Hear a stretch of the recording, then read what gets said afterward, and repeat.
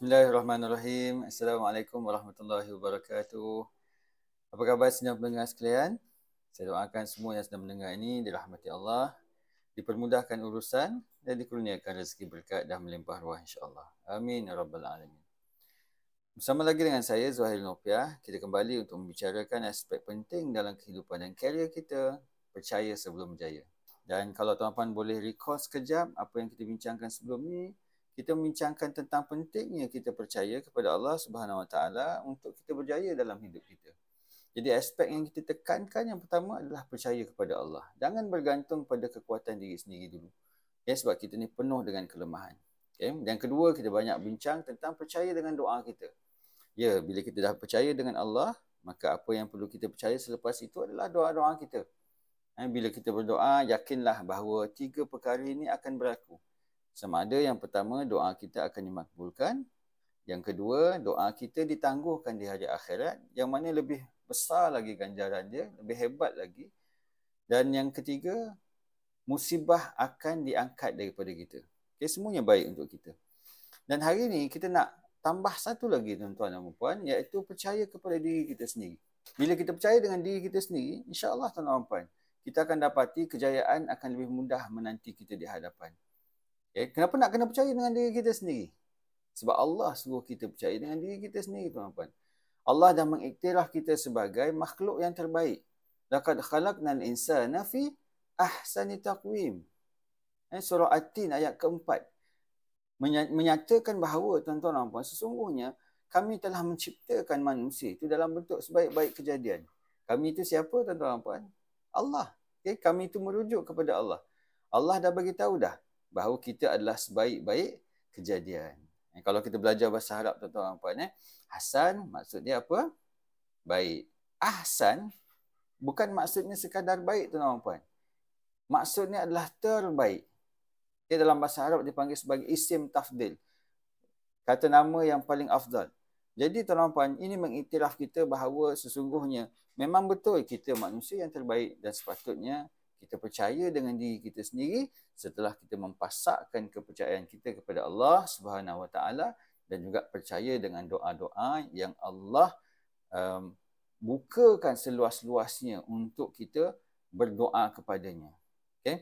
Jadi tuan-tuan dan puan yang saya kasih sekalian, percayalah bahawa kita manusia yang terbaik, satu di antara berjuta. Sekiranya kita mengikut peraturan-peraturan Allah Subhanahu Wa Taala. Sebab tu tuan-tuan dan puan, bila bekerja tuan-tuan dan puan, pastikan kita ikut landasan Allah Subhanahu Wa Taala.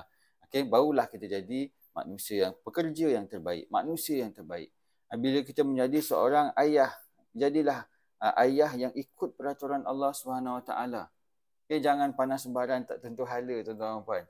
Bila kita jadi seorang ibu, jadilah ibu yang mengikut peraturan Allah Subhanahu Wa Taala. Sebab siapa yang ikut peraturan Allah Subhanahu Wa Taala, pasti dan pasti dia akan jadi yang terbaik, satu di antara berjuta. Tuan-tuan dan puan yang saya kasih sekalian, kita sedia maklum bahawa kita ni, manusia ni, diberikan tanggungjawab sebagai khalifah Allah Subhanahu Wa Taala. Betul? Dalam surah Al-An'am ayat 165 jelas menyatakan bahawa kita ni adalah khalifah Allah. Mari kita renungkan apa maksud khalifah. Yang pertama, tuan-tuan dan puan, makna khalifah ni, tuan-tuan, dia ada 4 ni. Yang pertama, makna khalifah ataupun khalafah adalah pengganti. Ataupun bahasa lain dia adalah wakil Allah. Jadi tuan-tuan dan puan, ini adalah satu modul yang saya belajar masa saya bertugas dulu di Majlis Agama Islam Negeri Sembilan.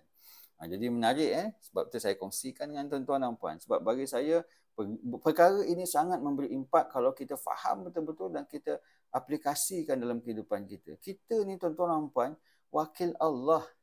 Bila wakil rakyat nak datang ke tempat kita pun, tuan-tuan dan puan, kita sambut macam mana, tuan-tuan dan puan?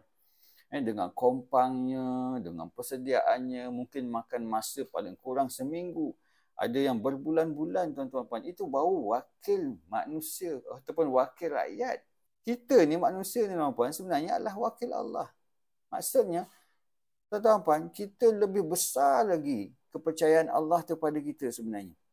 Yang lebih besar lagi, tuan-tuan puan, darjat kita ni sebenarnya, tanggungjawab kita ni, jawatan kita ni di sisi Allah Subhanahu Wa Taala, sebab kita adalah wakil Allah untuk melaksanakan perintah-perintah Allah di muka bumi. Itu maksud yang pertama khalafah. Apa dia? Wakil ataupun pengganti. Okay, itu yang pertama. Maksud yang kedua bagi khalafah adalah duta, tuan-tuan dan puan. Jadi khalafah maksudnya duta. Jadi kalau khalifah Allah, maksudnya kita ni adalah duta Allah. Bayangkan tuan-tuan dan puan, seorang duta yang berada di luar negara, kalau kita pergi tuan-tuan dan puan ataupun pergi ke negara tersebut, ada urusan yang tertentu, ada masalah pasport dan sebagainya, kita berjumpa dengan duta ni adalah satu perkara yang besarlah tuan-tuan dan puan. Besarlah sebab apa? Sebab dia boleh bantu kita kalau kita ada masalah dekat luar negara. Penginapan pun disediakan, jawatannya pun tinggi, gajinya pun tinggi, tuan-tuan dan puan, allowance-nya pun tinggi. Seseorang yang dimuliakan, duta ni maksudnya jawatannya besar, tanggungjawabnya besar dan dia punya kelebihan pun besar. Itu baru duta Malaysia di negara Perancis contohnya. Bayangkan tuan-tuan dan puan, kita ni bukan duta Malaysia, kita ni adalah duta Allah. Maka sepatutnya tuan-tuan dan puan, kita berasa yakin dan percaya bahawa kita sesungguhnya adalah makhluk yang terbaik yang boleh menghasilkan sesuatu yang terbaik dalam kerja kita, dalam keluarga kita dan juga dalam diri kita, tuan-tuan dan puan. Itu makna khalafah yang kedua, duta. Makna khalafah yang ketiga, tuan-tuan dan puan, adalah pemegang amanah. Apa dia? Pemegang amanah. Pemegang amanah ni macam bendahari lah, tuan-tuan dan puan. Okay, ataupun yang lebih tepat lagi, tuan-tuan dan puan, Menteri Kewangan lah. Ini contoh yang lebih tepat sebab ini bukan pemegang amanah Malaysia, tuan-tuan dan puan. Kita cerita pasal pemegang amanah Allah. Bayangkan tuan-tuan dan puan, Menteri Kewangan Malaysia, kalau pergi mana-mana, ada orang sambut. Kalau pergi mana-mana, ada kenderaan dia. Kalau pergi mana-mana, ada dia punya driver, tuan-tuan dan puan. Selalu keluar dekat TV, dimuliakan, dihormati. Bayangkan tuan-tuan dan puan, kita bukan Menteri Kewangan Malaysia. Kita adalah Menteri Kewangan Allah. Allah dah bertanggungjawabkan kita untuk memastikan segala amanah-amanahnya di muka bumi ini dijalankan dengan baik. Itulah peranan kita sebagai khalifah. Sebab makna khalifah yang ketiga adalah pemegang amanah Allah Subhanahu Wa Taala. Dan yang keempat, tuan-tuan dan puan, makna khalifah adalah pegawai. Apa makna dia? Pegawai. Pegawai siapa? Khalifah Allah maksudnya pegawai Allah. Maka tuan-tuan dan puan, kita merupakan pegawai Allah di muka bumi ini. Bumi ini adalah pejabat kita. Bukan sekadar pejabat itu pejabat kita sebenarnya. Hakikatnya tuan-tuan dan puan, seluruh muka bumi ini adalah pejabat kita. Rumah kita, malah tuan-tuan dan puan, kereta kita. Jadi sebab tu tuan-tuan dan puan, siapa yang sedang naik kereta sekarang, jangan buang sampah tuan-tuan dan puan daripada luar kereta kita. Sebab apa? Sebab itu adalah pejabat kita. Dan ingat, pejabat ini diamanahkan oleh Allah.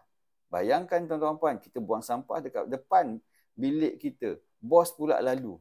Rasa bersalah tak tuan-tuan dan puan? Rasa bersalah. Itulah gambarannya orang yang buang sampah di luar kenderaan dia, tuan-tuan dan puan. Kalau dia faham perkara ni, dia tak akan buat lagi dah. Sebab apa?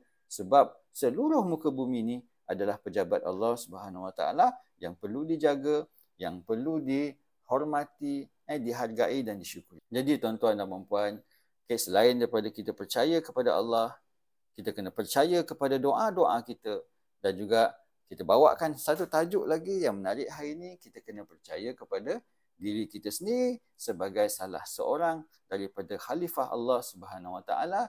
Yang mana maksud khalifah itu adalah pengganti ataupun wakil. Yang kedua adalah duta. Yang ketiga adalah menteri kewangan ataupun pemegang amanah. Dan yang keempat adalah pegawai Allah Subhanahu Wa Taala. Terus bertugas dengan baik, wahai pegawai Allah Subhanahu Wa Taala sekalian. Terus amalkan apa yang kita pelajari hari ini. Kerana bila kita buat, tuan-tuan dan puan, kita akan rasa. Bila kita rasa, kita percaya. Dan bila kita percaya, insya-Allah kita akan berjaya. Salam kejayaan dari saya, Zuhairi Nopiah. Assalamualaikum warahmatullahi wabarakatuh.